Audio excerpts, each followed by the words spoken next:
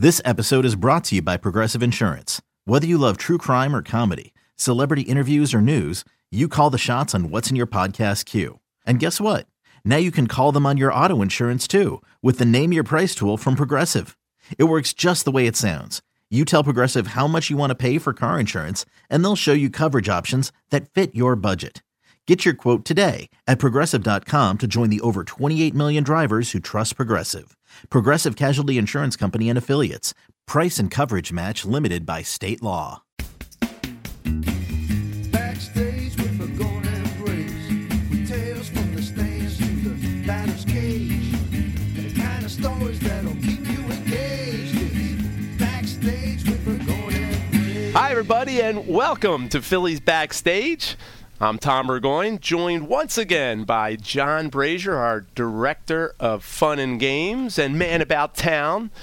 We are coming to you live from the Richie Ashburn broadcast booth at Citizens Bank Park. I like throwing the Richie Ashburn thing in there, as you John. should. You should. We're looking at pictures of him right now. I know. It's just so cool to be here. We always say it, but we love it. We love it. And we're back again for another great show.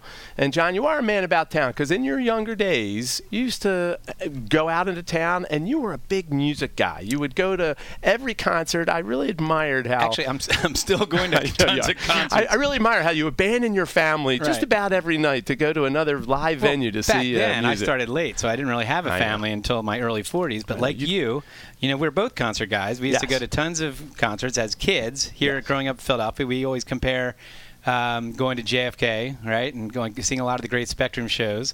And since I've known you for now 25 years, we've gone to tons of concerts ourselves. We have. Memorable ones. We have. We had some fun times. I mean, the last one we went together, it was the Grateful Dead, or Dead and Friends, and you fell asleep during Dark Star. That's part of the Space Jam. I always fall asleep during Space Jam. Sorry, you got a dispensation for that.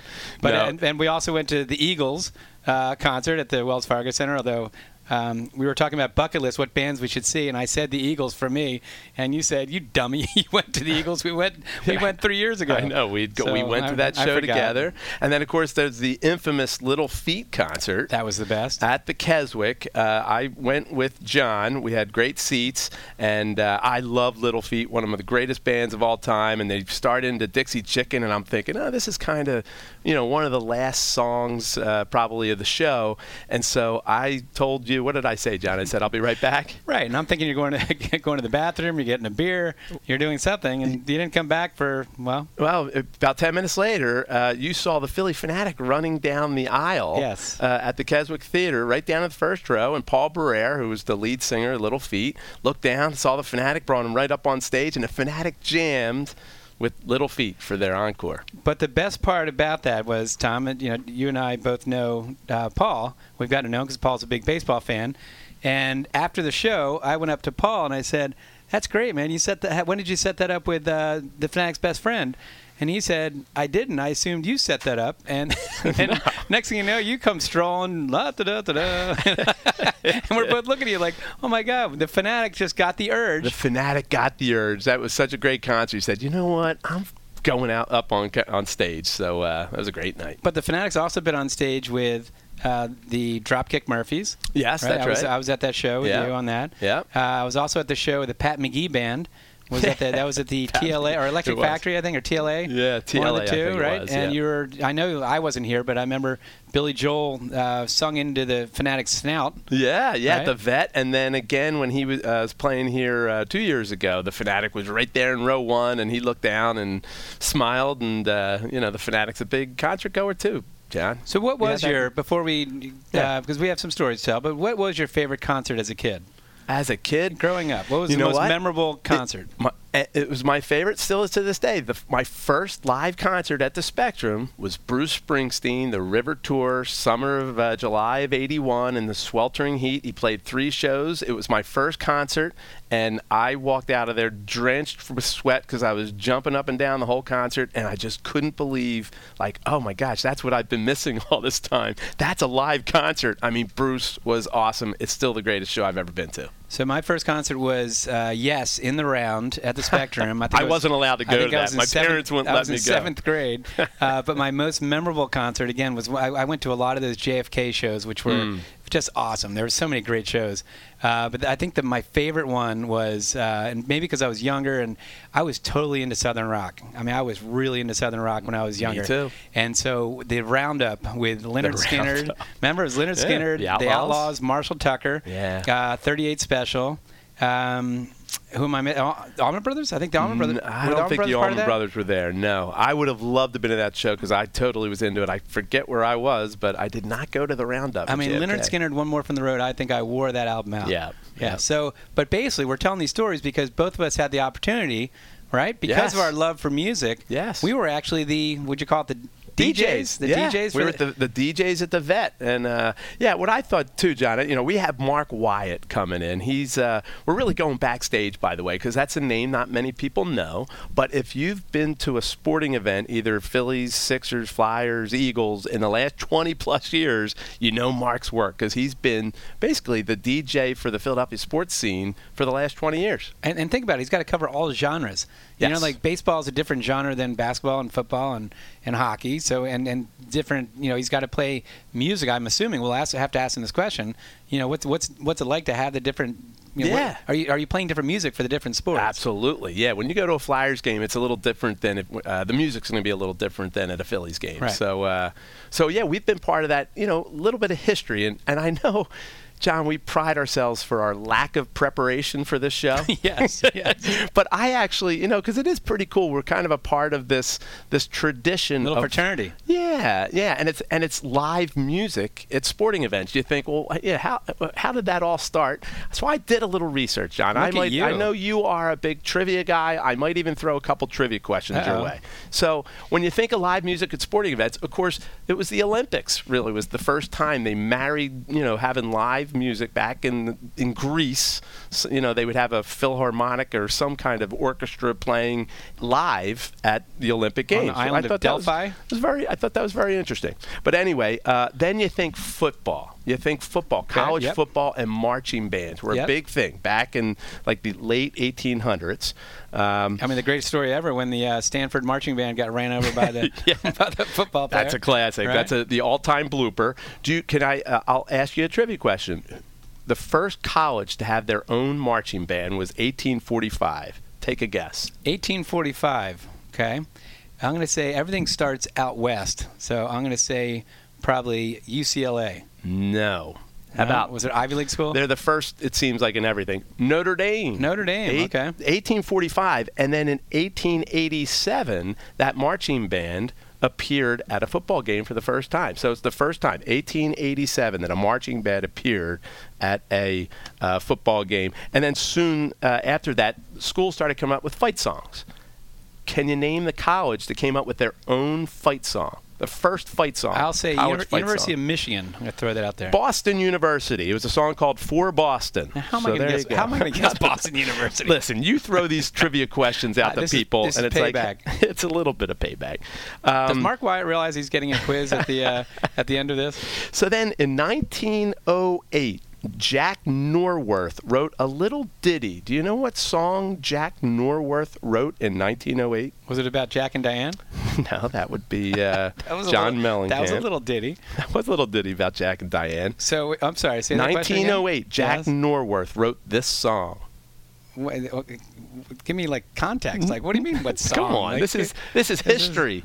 John, this is big. This is big. I don't know. How about Take Me Out to the Ball Game? Take Me Out to the Ball Game, yes. It was set to music by Albert von Tilzer. So I was on football. You just had me trained on football. So you threw me off there. You throw our guests off every week. I'm throwing you off. But I know the president that was first Take Me Out to the Ball Game that did the seventh inning stretch, right? It was Taft, I believe. Was he the first? Taft stood up during the Take Me Out to the Ball Game, and then when the president stood up, everyone stood up. So and that's how the seventh inning? I believe that's how the stretch happened. How about that? Because I couldn't find that. When I'm looking at the music, I was like, well, when did we start stretching? But look at you coming back with some good trivia. Thank you, John. Assuming it's Taft, someone's going to be doing their homework and realize it's somebody else.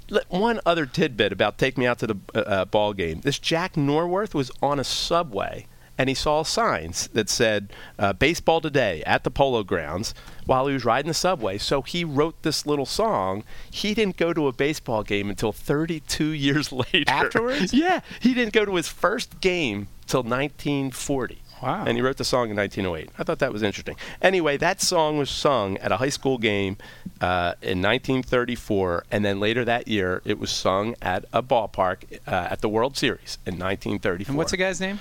Jack Norworth. Wrote was it on a his name. subway, kind of like Francis Scott Key wrote the Star Spangled Banner on a ship. On a cocktail Right, napkin, right? he was he was being held captive by the British on the in Baltimore, on the Sea of or Baltimore Harbor, I guess. Yeah. Yeah. There you have Good it. trivia. Well, one last little bit of trivia here. So then, do you know April 26, 1941? What does that date mean to you? April 26, 1941, Ray Nelson. Ray Nelson. He was the first something. He was the first. I have no idea. He was the first organist. Organist. Yeah, wow. he was an organist at Wrigley Field. The first time they about ever that? used an organ in baseball was, what did I say his name was? Ray Nelson. There it is. There he is. Shocking. And then that And we leads had the us pleasure of working with the great Paul Richardson. And that was my long drawn out intro to how Paul got started. Paul Richardson was hired by Bill Giles in 1970. He played the last year at Connie Mack Stadium, and then of course he played for the next 35 years. He was at 35 years. He retired in 2005. No longer with us. We both loved Paul. Love Paul. I loved it. He had his little booth that was next to the Fanavision room. Yes. And it was on a rickety, if you remember, it was almost like on a rickety wooden floor, right? Yes. And it had him all by himself. And I don't know about you, but I used to love, when you gave ballpark tours, during the game. Now we take some people down to see the World Series trophies, or you show them around, the press box. But the cool things back then, it'd say, hey, do you want to see the organist in action? And Paul loved that. Paul loved performing. And so we'd bring people into that little booth, and Paul would be in the middle of doing his little sound effects and just loved it. Yeah, he loved it, and he loved getting a new organ too. Because as in those 35 years, technology changed, and his organs wound up getting better and better, more sound effects, more sounds, and he loved it. He really loved being and then there. we used to play off each other, and I know you did too. Yep. Because luckily the music guy was right next to you. Could make eye contact with Paul. Yeah. So I would point to him, or he would point to me, saying, "All right," just so we didn't bleed into each other. Right. So the recorded music and the organ music. So it was great times back then. Going back and forth, and that leads us to John. I started up in the control room in 1991, so I had 3 years, 91, 92, 93, which, as you know, that really is such a fun place to work. When you're in, it's basically the nerve center of the game. You're totally on top of the game. As playing the music, you get to kind of control the crowd as far as the music that you're playing. You're a puppeteer. You can manipulate Absolutely. the crowd by whatever you're playing, the sound effects and Paul was a master at that. So when I first got started, they really wanted to have more recorded music played. So it was a little dicey because you'd hate to cut Paul out, right? But if you had music to play, but he was always great about it. He understood it, and he was great at it too. He could come up with some really spontaneous little sound effects or songs or ways to get the crowd going. Just actually when I was looking it up on Wikipedia, they credit him for the Really? charge fanfare. Really? Wow. And also on Wikipedia it says he's credited for walk-up music for players, which I know it wasn't as big when I was doing it with the recorded music, but I think when you took over for me, all of a sudden that trend started, the whole walk-up Jason music Stark stuff. wrote an article about it, actually, and I kind of stumbled into it. He was talking about walk-up music, I think it was a couple years ago down in spring training, and he knew I did the music, and he started asking me questions, and we figured out, he was literally almost finished the article. He figured out that Lenny Dykstra, back in 1994, was the first player to ever request walk-up music. Now, I guess Trevor Hoffman, maybe he was, had Hell's Bells. I believe that was. Okay, yeah. Would Trevor be before that, right? Yeah, maybe? maybe around the same There was time. players that had music played, but it wasn't, the players hadn't requested that. Right. And so I remember this is my first year. I took over the music from you in 1994. Yep. So first of all, 93 must have been awesome for you. For me, it was because I wasn't hanging out with the Fanatic as much that year. Certainly not at the games. Dave Raymond was still around. So for me to watch that whole season unfold from the control room was just a great place to see it, and to be able to, we had sellout crowds. We had over 20, 25 sellout crowds that year at the Vet, 60,000 people, and to be able to just pump that crowd up. Well, I can remember the music from that. Aaron, I wasn't even working for the Phillies yet, but I remember Whoop There It Is or Hoot There It Is, and you had Spin Doctors, Two Princes, or hey, since we're talking about, can I just tell you my favorite moment from that season? So, 93, we go to the playoffs. We've got the Atlanta Braves, the National League Championship Series, and at the time, it was kind of a loosey-goosey in that control room, and we had a vice president of marketing at the time. His name was Dennis Mannion. Of course, you remember Dennis. John, I think he hired you. Yep. And Dennis was really laser focused. Like, we have, we're in the playoffs. We've got to clean up our act a little bit in control room and just really make sure we know what we're doing. And so it was game one.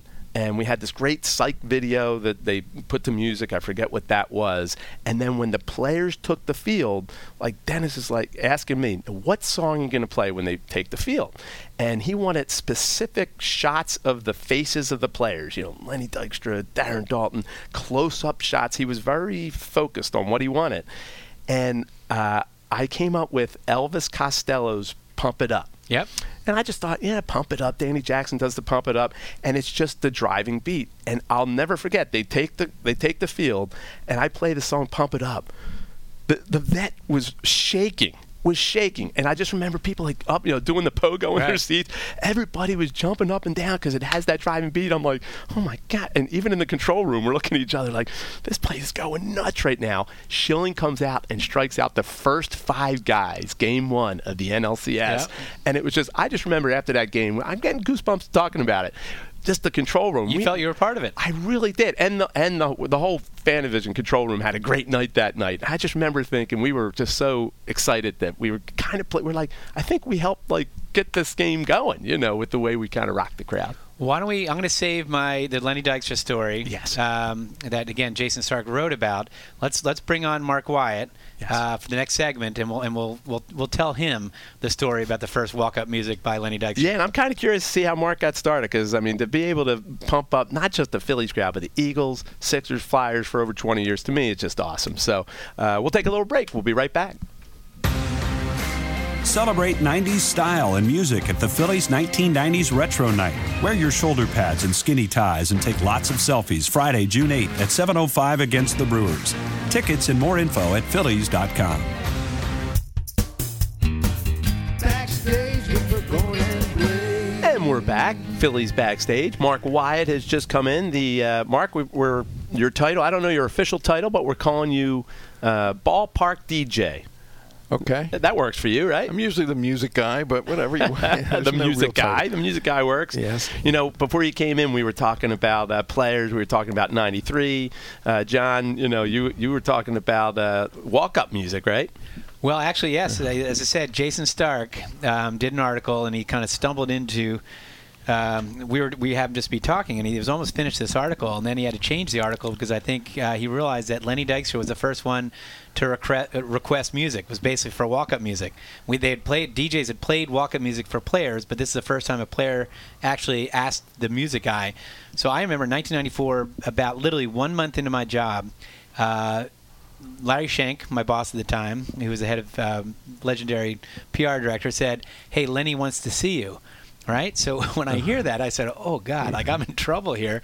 And at the time, I went on some radio stations. I was, first part of my job, and my first thought was, "Oh my God, I said something on the radio that upset Lenny." But I couldn't imagine what I said. But that's my only thought. That's how he would. So I go out on the field, middle of batting practice, and Lenny said, "All right, dude, we got to change some things up." So I still have no idea what he's talking about. And he goes, he's spitting out there. There's batting practice going on, balls flying everywhere. He goes, "I want you to play, the first time I come at the bat, play Hootie and the Blowfish, Hold My Hand." I was like, in my head, I'm like, "Oh, okay, this is easy. I'm not getting in trouble." I said, "All right, no problem." He said, "Dude, when I get in the batter's box," he goes, pull it down. I want, just right when I get in the batter's box." I said, "No problem." So I said, is that it? He goes, no. He goes, dude, the second time you come out to bat, he goes, play, he's thinking for like about a minute, and he goes, play Tom Petty, Don't Back Down. So I'm like, all right. He goes, same thing, dude. Put it, pull it down when I'm in the batter's box. I said, how about the third time? He's thinking for about 2 minutes. Balls are flying everywhere. I'm, a little nervous. He wants me to play Elton John, Philadelphia Freedom. And he didn't care where. Oh, and I said, do you want me to start in the beginning? He said, yes. Elton John, he said, I don't care where you play that one. And then I said, how about the fourth time? Again, he's keeping me out there for 2 minutes. He goes, dude, if I get a hit, none of those first three, play that one again. Because, he's very superstitious. And sure enough, I'm doing that. Everybody, as you guys know, it's a fraternity up there. You got Dan Baker. You got all the guys up on the, the replay. And it's like, 15, 20 people up there. I'm catching all kinds of grief from everybody because especially when I played Philadelphia Freedom, they're like, come on, Lenny doesn't like Elton John. They're killing me. Well, then the second game, I didn't tell anybody. Second game, I'm doing the same music, and I'm catching even more grief. And then finally, Lenny, luckily, I think went 1 for 8, the 2 games, and I said, you know what, I'm not doing this anymore. I'm catching too much grief from everybody else. That's funny. And now that's a big part of your job, right, Mark? Because you took over in, what's it, like 97 or 98? 98. 98 was Yes. your first year, okay. Yep. And how did that come about? I was doing the music over at the Phantoms, and the person that was doing the music at the ballpark then, at the Vet, just left in the middle of the year. Like Harlan Hendrickson, I think. He went on to He go went to out to Denver. the Avalanche. to Denver, yes. Yep. And I knew Anthony Fanicola, who was running the scoreboard room then, and he said, if you want to do it, we have an opening. Jump in if you want. And I said, okay. Now, you were only doing Phantom games? Weren't you doing Phantoms and the not Kicks. Flyers? Or I wasn't doing the Flyers yet, and I wasn't doing the Sixers yet. And the year went on, and the Eagles played there, so I was there, and the person left and went to Florida.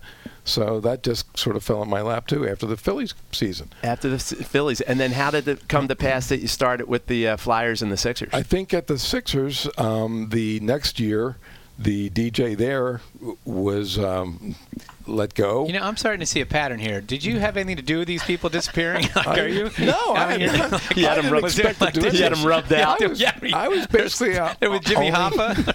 Yeah. Don't start digging anywhere. Mysteriously ran off the road in the cliffs of Malibu. He looks so innocent, man. I hate to be a DJ before him. No, I was busy. So anyway, I got the Sixers job because he apparently played the wrong music for the dancers. Oh. And was that under Croce? That was not under Croce yet. Okay. And then the Flyers, the person that was doing the Flyers got a different job during the day, and he couldn't get up to the Flyers at night fast enough. So, and I'd already done the Phantoms, so they moved me over to the Flyers. Yeah. So that it just sort of all fell together in a year. So let me ask you a question. So when I did it and when Tom did it, it was using carts. They literally had 8-track tapes, and we had a rack, and even for sound effects. So for a siren or for even little music clips, it was all in a cart that you had to rewind after you played it. You had to rewind it and put it in there.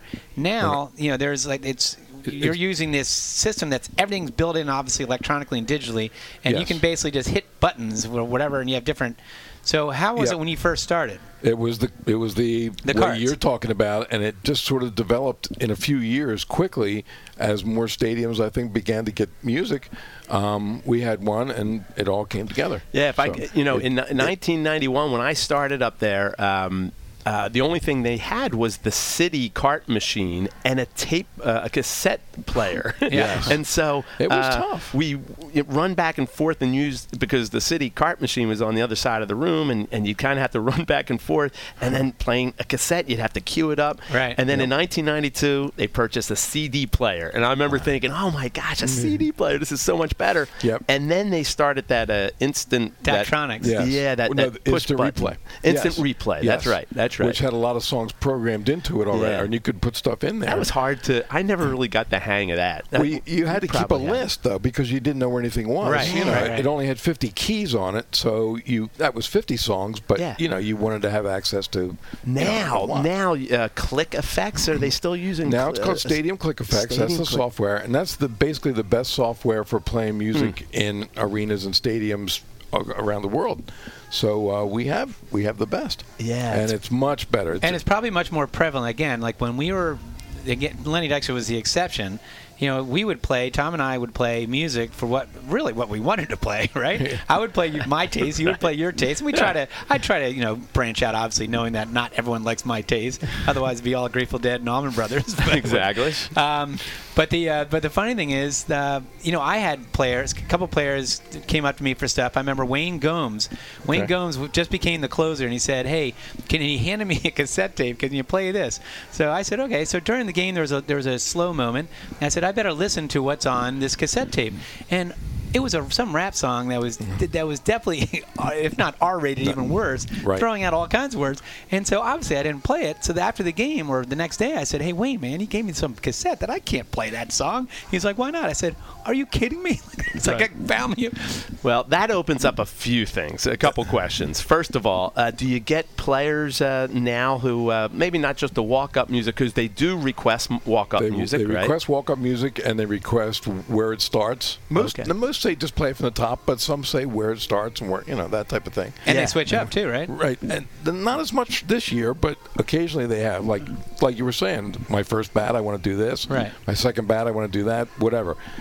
Most of them now are just one song or maybe two. That's it. I mean, for Chase, now. you had Kashmir for all. That's the all years. you needed, right? And Yeah. listening to or watching the game last night, Chase, still uses Kashmir walking up in L.A. Yeah, he had an at bat last night. And Chase is the first music we ever played for a visiting player when he came up to bat. There you go. There's That's a little good. trivia question for the future. When he first came back, right? When he first came back with the Dodgers, we talked about it and we played it for his first walk-up. Yeah. Well, let's go through some players and see if you had who did what. So we'll go with that. Stay with that 2008 team.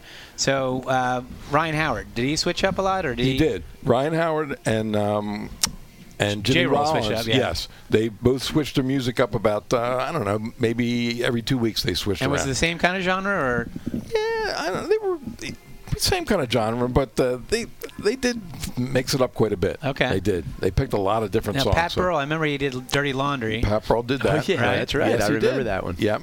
And he also had that. What was it? It was like a band by Scorpion, or he had the other one that was Diver Down. Right? Was it Diver Down? Yeah, he might have used that for a short time, but he used Dirty Laundry for a long time. Right. Yeah, how about the pitchers coming out, like Brad Lidge?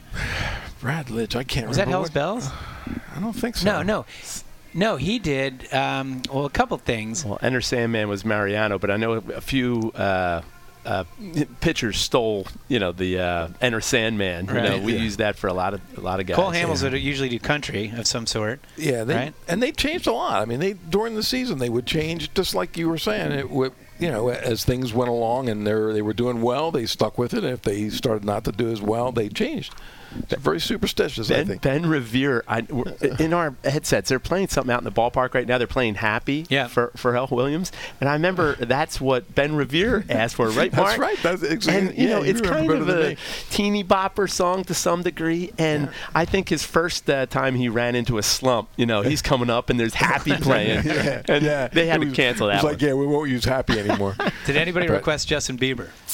I don't think anybody has ever requested Justin Bieber. Tommy Joseph, Shut Up and Dance With Me. I thought that was kind of interesting. Yeah, and people ask me why certain players pick certain songs. Like, why would they ever pick that? There's no rhyme or reason to anything that they pick.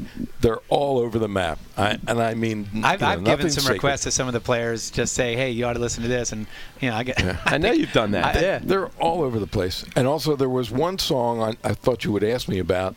A couple years ago, we had a player, and I can't remember who it was. He asked for a certain song. The song was about 4 minutes and 40 seconds long, and all I have to play is about 20 seconds to get him up to the plate. Right. There wasn't that much clean music in that whole song. Right. None. So I played the instrumental. Because there wasn't 20 seconds of clean music in that whole And I know you really do scour these songs. You have to. And I think that's something that's come about more, lately. I don't think that was that prevalent back when you guys were doing this. Well, but sometimes go ahead, because I've got a big gaff that luckily I had a gaff too. The pregame music. I had a cassette where it was like, it's pregame. I'm gonna put the cassette on, and then I'm gonna grab a bite to eat, and it's while the fans are coming into the ballpark and this music's playing. And Paul Richardson, as a matter of fact, comes in. He comes like a bat out of hell into the press club where I'm meeting. He's like, you got to get out there. Well, what's Paul? You got to get out there. You got the song playing. I'm like, yeah, I just got my tape going. And he goes, no, it's that Jimmy Buffett song. It's that Jimmy Buffett song. I'm like, what Jimmy Buffett song? And then I remembered. It's a song called Get Drunk and it had some questionable. And it's Jimmy Buffett. It's like, it's not rap. It's not, gangster rap or anything. I'm like, well, how could I be in? But then when I thought, I know what song's playing out there. Well, I did the same thing because I put on during a game. This is not batting practice. During a game, I put on Warren Zevon, "Excitable Boy." So Great again, song. I wasn't a great song, right? So I put out there and I thought, and he killed her and blanked her and he took her home. Excitable boy. And all of a sudden I'm like, dug up her grave and built a cave with her bones. pull that one down. There's a lot more things that go into this than you would think. Yeah. Billy Joel, just don't play Billy Joel, Captain Jack. That'll get you in trouble. Can't do that one either. Yeah. So but you have to know nowadays, that stuff. there's a lot of that music, and the players like that music, and a lot of it really is questionable, right? Well, now we even have some players that want Spanish music or other languages. Oh, right. So you have to make sure that's So we have to make sure that's clean. Right, How do you do that? I don't speak that. You don't speak Spanish? You get Diego, the translator? Diego comes in and listens to the. Does he part really? Yes. That's awesome. And approves the part that we're going to play. So as long as I only need like 30 seconds to get up to the plate, that's the only part of the song we're going to play. Now, So Mark, I that's also okay. want to tell you that Tom and I, who we were kind of like we were back basically like the equated to the baseball players that had old antiquated uniforms and and equipment, and we can't compare to the modern. So you're the modern, and we're the old. So we'll show you that Tom and I. Two quick stories that Tom and I'll show you that we weren't exactly equipped to be the program directors for the. So one thing for me, and Tom can tell his story, is one thing for me is John Timberlake is our as you know is our head of Florida operations. So his nephew, he told me this is back in '95 or whatever. He said, "Oh, my nephew's in a big band. They're huge in Europe. They're coming over to the States. Can we get him to sing the national anthem?" I was like, I'm sitting there in my head going, "Yeah, right. This guy's gonna be big, right? Who are these guys?" So I said, "Hey, John, the national anthem's taken, right? Even though it wasn't, I said the national anthem's taken, but why don't we have him sing 'Take Me Out to the Ball Game,' which is always kind of the, hey, it's the easy one. You can't mess it up. It's not as high profile, right? And I'm not going to catch heat from everybody in the office." And sure enough, they did it. And they were kind of upset that they weren't able to do national anthem, and they still hold a grudge. It was in sync. His obviously his nephew is Justin Timberlake. And I totally told them they couldn't do the national anthem because they weren't going to be big. And Tom, I think you have a story as well. Very similar. I'm playing the music. Wow. I'm in the control room. Tug McGraw steps in. I knew Tug at the time. Says, "Hey, Tom," he knew that I was playing the music, and he goes, my son Tim is doing music now, and he hands me a cassette, and it's a picture of Tim McGraw with a cowboy hat, like in this black outfit with a cowboy hat, and he goes, "Yeah, he's singing music, country music now." I'm like, "Oh, wow, that's great, Tug, super." I said, and he goes, "So if you can play it, maybe a song or two." And he leaves, and of course we had some real characters in that room, Chris Pohl and some other folks, Anthony, and Tug leaves, and I start breaking out laughing. I'm like, ha, ha. I'm like, Tug McGraw's son singing country music. Ha. And I had a box. Maybe you have a similar box of reject music, and I just threw it right into the reject pile. And about 6 months later, he was the biggest country star on the planet. Now it's just a delete button. Just delete it. Yeah, you delete it. If right. anybody has any comments, I just go, "It's over." Yeah. You'll never hear that again. Yeah, that's gone. That's it. Yep. Push of a button. Yep. All right, you know what? We're going to take a little break, Mark. And when we come back, we got some more to ask you. We got some more stories. So let's take a quick break, and we'll be right back with Mark Wyatt. Celebrate 90s style and music at the Phillies 1990s Retro Night. Wear your shoulder pads and skinny ties and take lots of selfies Friday, June 8th at 7:05 against the Brewers. Tickets and more info at phillies.com. Backstage with the Golden Blaze. And we are back. Phillies Backstage. John Brazier and Mark Wyatt here, telling stories about music and how much we all love music and how, it's like anything, John, with music. When you hear it, it brings back a memory. And Mark was just talking about the 2008 World Series. First of all, how cool was it to watch that whole season unfold from your vantage point that year? It was amazing. We had a lot of post-game celebrations for all the different ways up to the top, and the crowds were sold out every night. So does your game have to be elevated the bigger the stage? Like, did you feel like more pressure on you during that World Series run that you've got to really kind of get this crowd going? Oh, I'd have to get the crowd going. They were going, already but I going. was just like pumping it up even more. But the nice thing about working here is that there's not a lot of pressure on you from the people that I work with. Right. But there was more pressure as we got up to the higher levels of the World Series. So, I knew that there was a lot of people here that were listening to what I was doing. So I was What's your careful. go-to, like when it's, let's say, a big moment like that, let's say 2008 Game 5, and there's a big moment, right? And you want to get the crowd going. What would be your couple go-to songs you would throw on there? Because back in the day it was like then. We Will Rock You, or, it'd be stuff like that, or yeah, like, some of that still holds, right, Mark? It still does. I have a couple pages in my system of just all pump songs, and I would just jump to those. So what are some when of I those? need to. Well, back then it was like Twilight Zone or Final Countdown. Final Countdown, Welcome to the Jungle, all those types of songs. Metallica, anything really pumping, Fuel.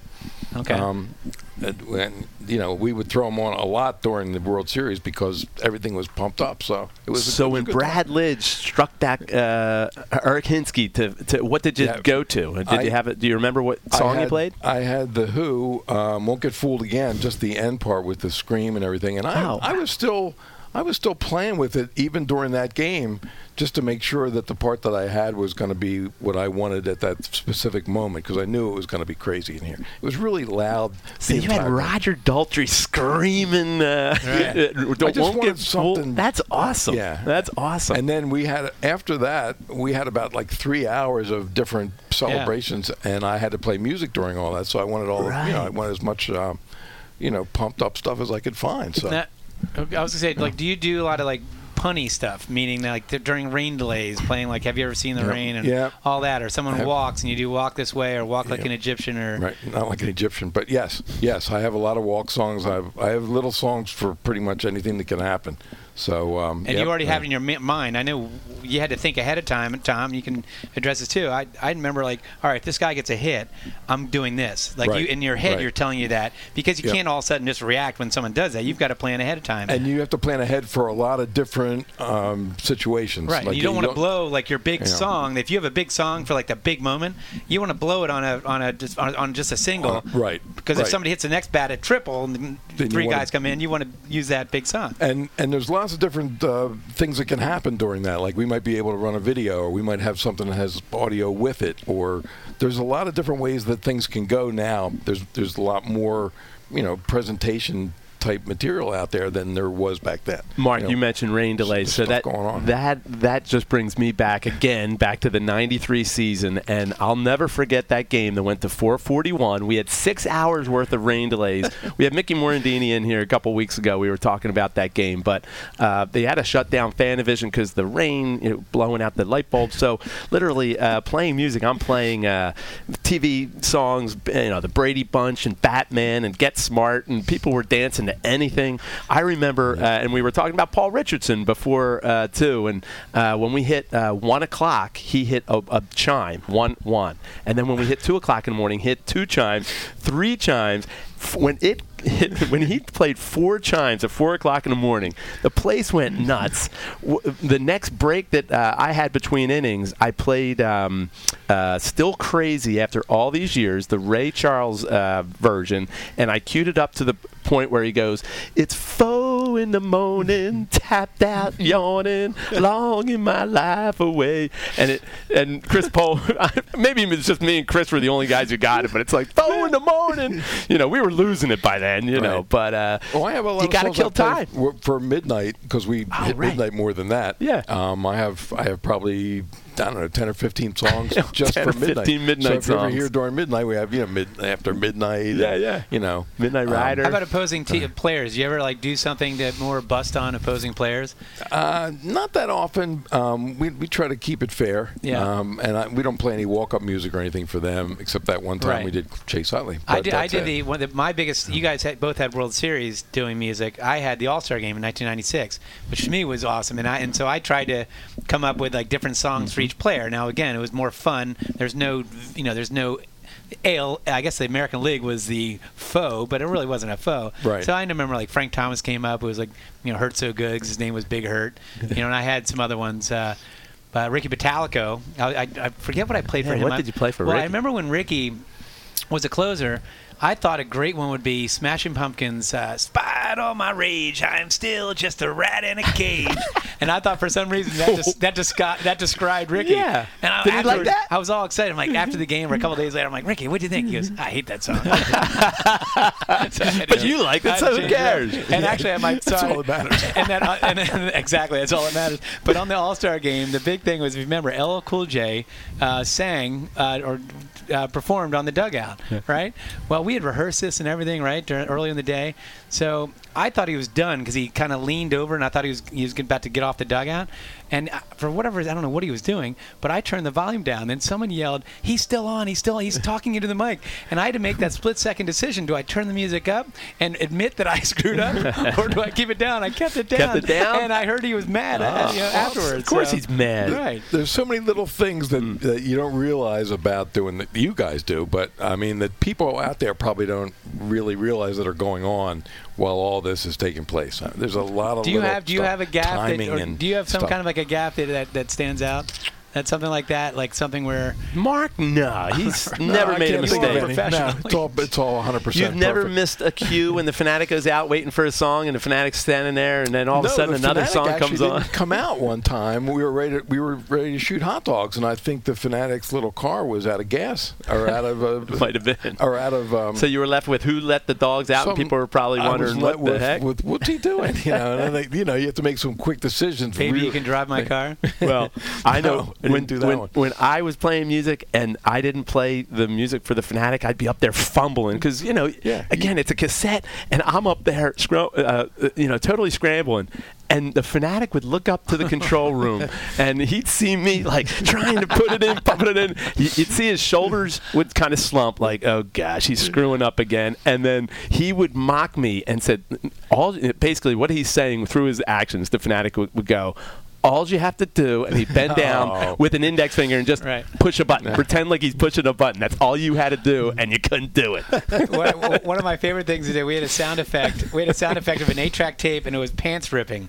So when Eric Gregg would dust off the home plate, I would do the pants ripping. Ouch. And then we hired, and I was friends with Eric Gregg. Oh, he was the best. He was awesome. And Kevin, obviously, but I used to do that big rip. And then when Joe West was Joe West, they called him Country Joe West, and we had an awful Joe West album. You still might even have it up there, but it was he sang these famous country songs. Yeah. Well, there was one song that basically, any dog would be jealous because it was like, oh. It was a baseball type song. I remember that. But when they introduced Joe West, I would play that song, the really bad part of that bad song, and Joe West would occasionally look up there and just shake his head. Like, couldn't you pick a better song than that one? Well, we were talking about Paul Richardson before, and Paul had a wacky sense of humor too. There was a streaker that ran across the field at one point at the vet, and he started playing "Is That All There Is" by Patsy Cline. So this isn't just us, guys. I mean, it goes back. And you know what? Paul at the end of the game would always play, and this is a memory. Talk about how music can kind of stir your memories as a kid. He would always play "Good Night, Sweetheart." As you were leaving, "Good night, sweetheart, it's time to go." And as a kid, like, you kind of knew that song. Like, you saw Sha-Na Na, it'd be like, oh, it's like you knew that song. Yep. There's a song that you play every night after every game. I'd never heard it anywhere else before. It's got an old, like, Frank Sinatra vibe to it. Yep. What is that song? The song is "Back to Philadelphia." And it's by Bobby Burnett, who's no longer with us. But he came in one night just out of the blue back in, 2005 or something, and just came in the control room. We started talking, and he said, I'm working on a Philadelphia song. Would you like to hear it? I said, sure. We always like Philadelphia songs, and there's not that many really good ones. And so he brought it in, and it was just "Back to Philadelphia, PA," all about Philadelphia things. And I said, this is great. I'll play this whenever I can. It's a great song. So I did. And then after like a year, he came back in and he said, we're thinking about putting some Phillies lyrics into this. I said, that'd be fantastic. He goes, what do you think about that? I said, bring it in. So he brought it in. That was the next year, and that started it. Can you find that song anywhere? Is that like on iTunes? I think it's or on iTunes. Is yeah. it? Yeah, it's awesome. I It's love great. It. And speaking of making songs, I wonder if Dr. Dog, remember Dr. Dog made a Fanatic song? Absolutely. Which was an which I awesome also play. song. Yeah. Yeah, we still play that. Mark plays it. Yeah. Yeah, that's a great song.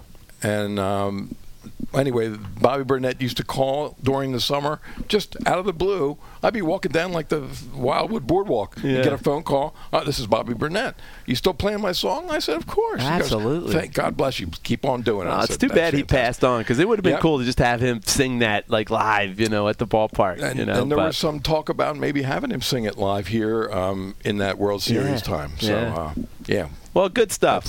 He was good. You know what, Mark? I'm sorry to say, but we've come to the part of the program where John is going to torture you with a trivia question. Well, or a trivia challenge. Before we go there, the current team right now, who has the best walk-up song, in your opinion? On our team, I have the list right here. Like I said, a lot of them are Spanish. Why don't you give that list real quick? So, Hoskins has Slide by Calvin Harris, so that's probably the one that people recognize the most, although it's not a fantastic song. It's okay. Right. Look at that. Yeah, you're right. A lot of Hispanic songs. Right. Yeah, there's a lot of Spanish songs. Incubus, Zac Efron. This is a different one. It's called Club to Death by Rob Dugan. Wow, that sounds like an uplifting song. But it is. It's actually a really good song. Yeah, it's and it's got some piano introduction at the beginning of it, and people go, "What is?" The whole control room says, "Really? What is this? Who picked this song?" I said, "What do you think? I make this stuff up? I just play what they want." Right. So he picked that one, and it's good. So that's that. There's some country songs. My Kind of Party, Jason Aldean. Newsboys, Aaron, I think people like Kingery's song "Let Me Clear My Throat," right? But there's not a lot of fantastic songs at the moment, or songs that really. Well, I know you're always lamenting that, Mark, because we like they change all the time. You like to play current music, but sometimes it's just not either appropriate, or if it's just not. I don't know. We mentioned Led Zeppelin with Chase Utley. There's a band, Greta Van Fleet, that sounds like Led Zeppelin. They got this unbelievable song that I've played for a couple of the players. I'm hoping one of these guys will, because I think I forget the Highway name. song? Yes, that song would be, I think, an awesome song for someone's walk-up. It is a good song, and I think it'll be played. Also, Volbeat has a lot of good songs out there, and so starting to hear a couple of them sneak in too. So all right. Sorry, I didn't know we had the current songs here. Now, John, are you ready for the trivia challenge? I don't have to be ready. It's more if Mark is ready. No, you have to be ready. Your preparation for this has really been Mark. This always goes awry. Wow. So let's see if this is the first time there's no controversy, there's no dispute, because there has been every one of them. Ready?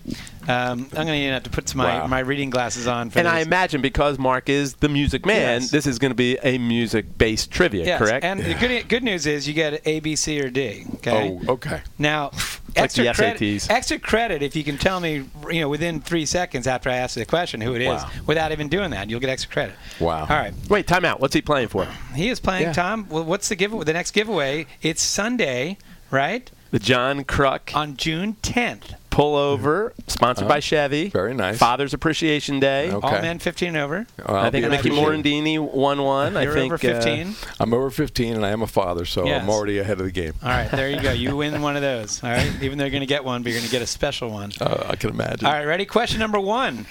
Which singer went to grade school with Steve Miller, then became a vocalist for Steve's band, The Marksmen, at the age of 15. He went to college with Steve Miller. He appeared on Steve Miller's first 2 albums. Then his own band, with his own band, he had a successful career. In fact, his album in 1976 went to number 2 on the Billboard charts, and it was comprised of studio musicians who later formed Toto. How about that? And I'll give you the name of that album, Silk Degrees. Well, he's going to get it then. Maybe not. Boz Scaggs? Boz Scaggs. See, I knew that.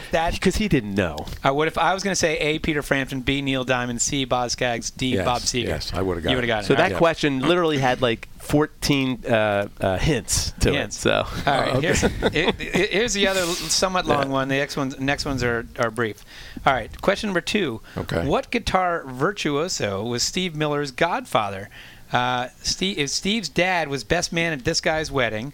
His Steve Miller's dad was a lot of Steve Miller stuff. Yeah. Steve Miller's dad was a jazz enthusiast, an accomplished recording engineer. He was also a pathologist by day. But he was friends with a lot of guys. In fact, T-Bone Walker taught him how to play guitar behind his back and with his teeth. So, who's Steve Miller's godfather? I think the pathologist by day hint was the one that really is going to help him for this. Yeah. Go ahead, John. The godfather of soul. Was it A, T-Bone Walker, B, Les Paul, C, Howlin' Wolf, D, Muddy Waters? And what was the question again? What guitar virtuoso was Steve Miller's godfather? Gee. The godfather of Steve Miller. T-Bone Walker, Les Paul, Howlin' Wolf, Muddy Waters. I have no idea. B. B is right. Les Paul. Les Paul. Wow. Yep. You're right. All right. It gets easier here. Oh, I hope so. What is Meatloaf's real name? Oh. Okay. Okay. Is it A, Matthew J. O'Leary, B, Martin Paul O'J, C, Michael Lee Aday, D, Michael Ray Ali? Really? Wow. Whatever happened to John Smith and Roy Jones? So is it A, Martin Paul O'J, B, Matthew J. O'Leary, C, Michael Lee Aday, D, Michael Ray I Ali? have no idea. D. D, Michael Ray Ali? That is incorrect. It is Okay. Michael Lee Aday. Oh, I was close, He though. was born Marvin Lee Aday, but for some reason it turned into Michael Lee Aday. I'm not a big Meatloaf fan, but I All do right. have one song. So C probably isn't. If he was born Melvin, so was it Michael? Marvin? Yeah. But it was Michael. He's known as Michael. On his, Michael. on his driver's license, it says Michael right. Lee Aday. Yeah. But speaking of Meatloaf, would you like to promote something, Tom? What? Speaking of Meatloaf, would you like to promote something? Yes. Speaking of Meatloaf, we have Retro Night coming up this Friday. Yes. Or next Friday, Friday. the June 8th. June 8th, and Meatloaf's not going to be here, but Matt Mailer, and again, Matt Mailer is going to be coming on. Now, who's Matt Mailer for our listeners? He is the guy who plays all the different characters at the ballpark. When you see the umpire Fake take umpire, off his yeah. pants, or I'm a big fan. Matt's always taking off his pants. It's in his job The description. wheel is spinning, but the hamster's dead. Correct. And he has played so many different characters. We're going to have a great show when Matt's Matt on. is great. But Matt is he great. the great song at Meatloaf, because Meatloaf really was more of a late 70s, But he had 80s resurgence in the 90s. With what song, John? With I would do anything for Why is it love. when he can't say that song? He always sings it. But yeah, I won't do that. So we can't get Meatloaf. So Matt's going to show up as pot roast. Yeah, it's not Meatloaf. We didn't want to get sued by Meatloaf's people for trademark infringement, so we went with pot roast. Yeah, he's going to be pot roast on Friday. Wow. Yeah. Matt is great, All so right. I'm sure that'll be great. All right, question number 4. What lead singer, and again, you can steal this right away, no pun intended here, because what lead singer from Steelers Wheel, Stuck in the Middle with You, right, formed his own successful band in the 70s? Do you know this answer off the top of your head? I do not. Is it A, Jerry Rafferty, B, Don McLean, C, Nick Lowe, or D, Warren Zevon? Oh, man. I don't know. Warren Zevon. Baker Street? Baker Street help you out a little bit? Baker Street? Yeah. Read the 4 answers again. Jerry Rafferty, That's Don it, McLean. right there. Jerry Rafferty is correct. All Yes. right, we'll give that to you. And then the last one is, now Tom gave me a little hint, said that you love Casey and the Sunshine Band. I do like Casey and the Sunshine All right, Band. so what was Casey from Casey and the Sunshine Band's real name? Harry Casey. Can I just say my answer? I'm sorry. What? I thought I might get a Listen to special. listen to these options. You are right, but you have to tell me if you want extra credit. You got to tell me his middle name because you just said Harry Casey. Oh, wow. Well, listen to these All options. right. Go ahead. Read your Was options, John. Was it Harry Wayne Casey? Was it John Wayne Gacy? No, I know that's not one. Was it Billy Lane Macy? No. Or was it Kevin Casey Wayne? I was trying to throw you off with the Kevin Casey Wayne No. because you would go KC. I basically catfished Tom Burgoyne over there with that one. No. A. All right. Hey, you got A, John Wayne Gacy? No. John Wayne Gacy was B.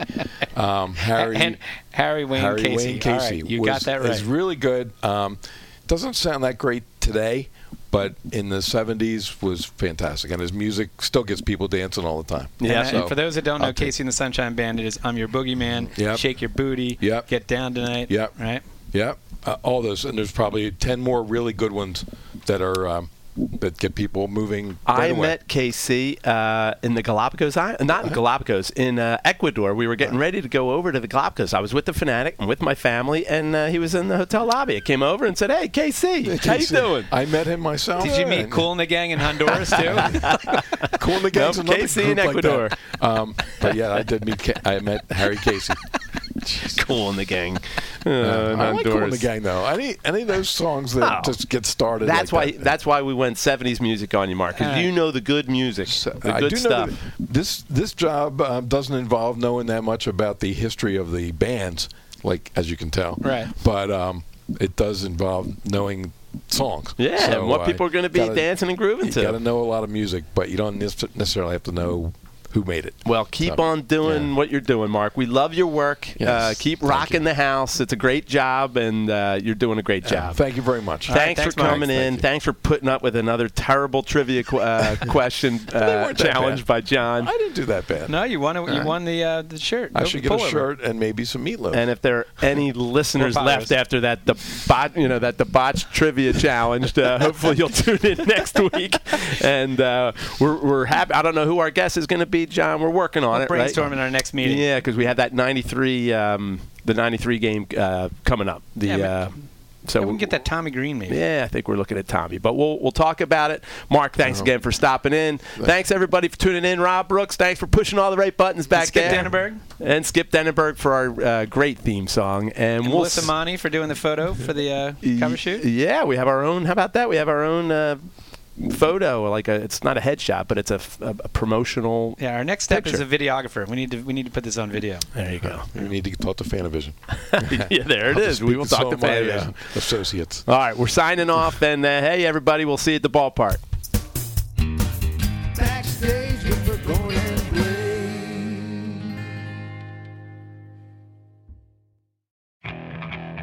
Okay, picture this. It's Friday afternoon when a thought hits you. I can waste another weekend doing the same old whatever, or I can conquer it. I can hop into my all-new Hyundai Santa Fe and hit the road. Any road. The steeper, the better. Because my all-new Santa Fe is available with H-Track all-wheel drive, so I can hit the trail without a worry in the world. Heck, with 3 rows and best-in-class rear cargo space, I can pack the whole family in with all our gear. We've got available dual wireless charging for our phones, so we'll never lose touch with civilization, and we won't lose touch with the primordial power of Mother Earth. So which is it? Waste the weekend or do something a little more epic? And conquer it in the all-new Hyundai Santa Fe. Visit HyundaiUSA.com or call 562-314-4603 for more details. Hyundai, there's joy in every journey.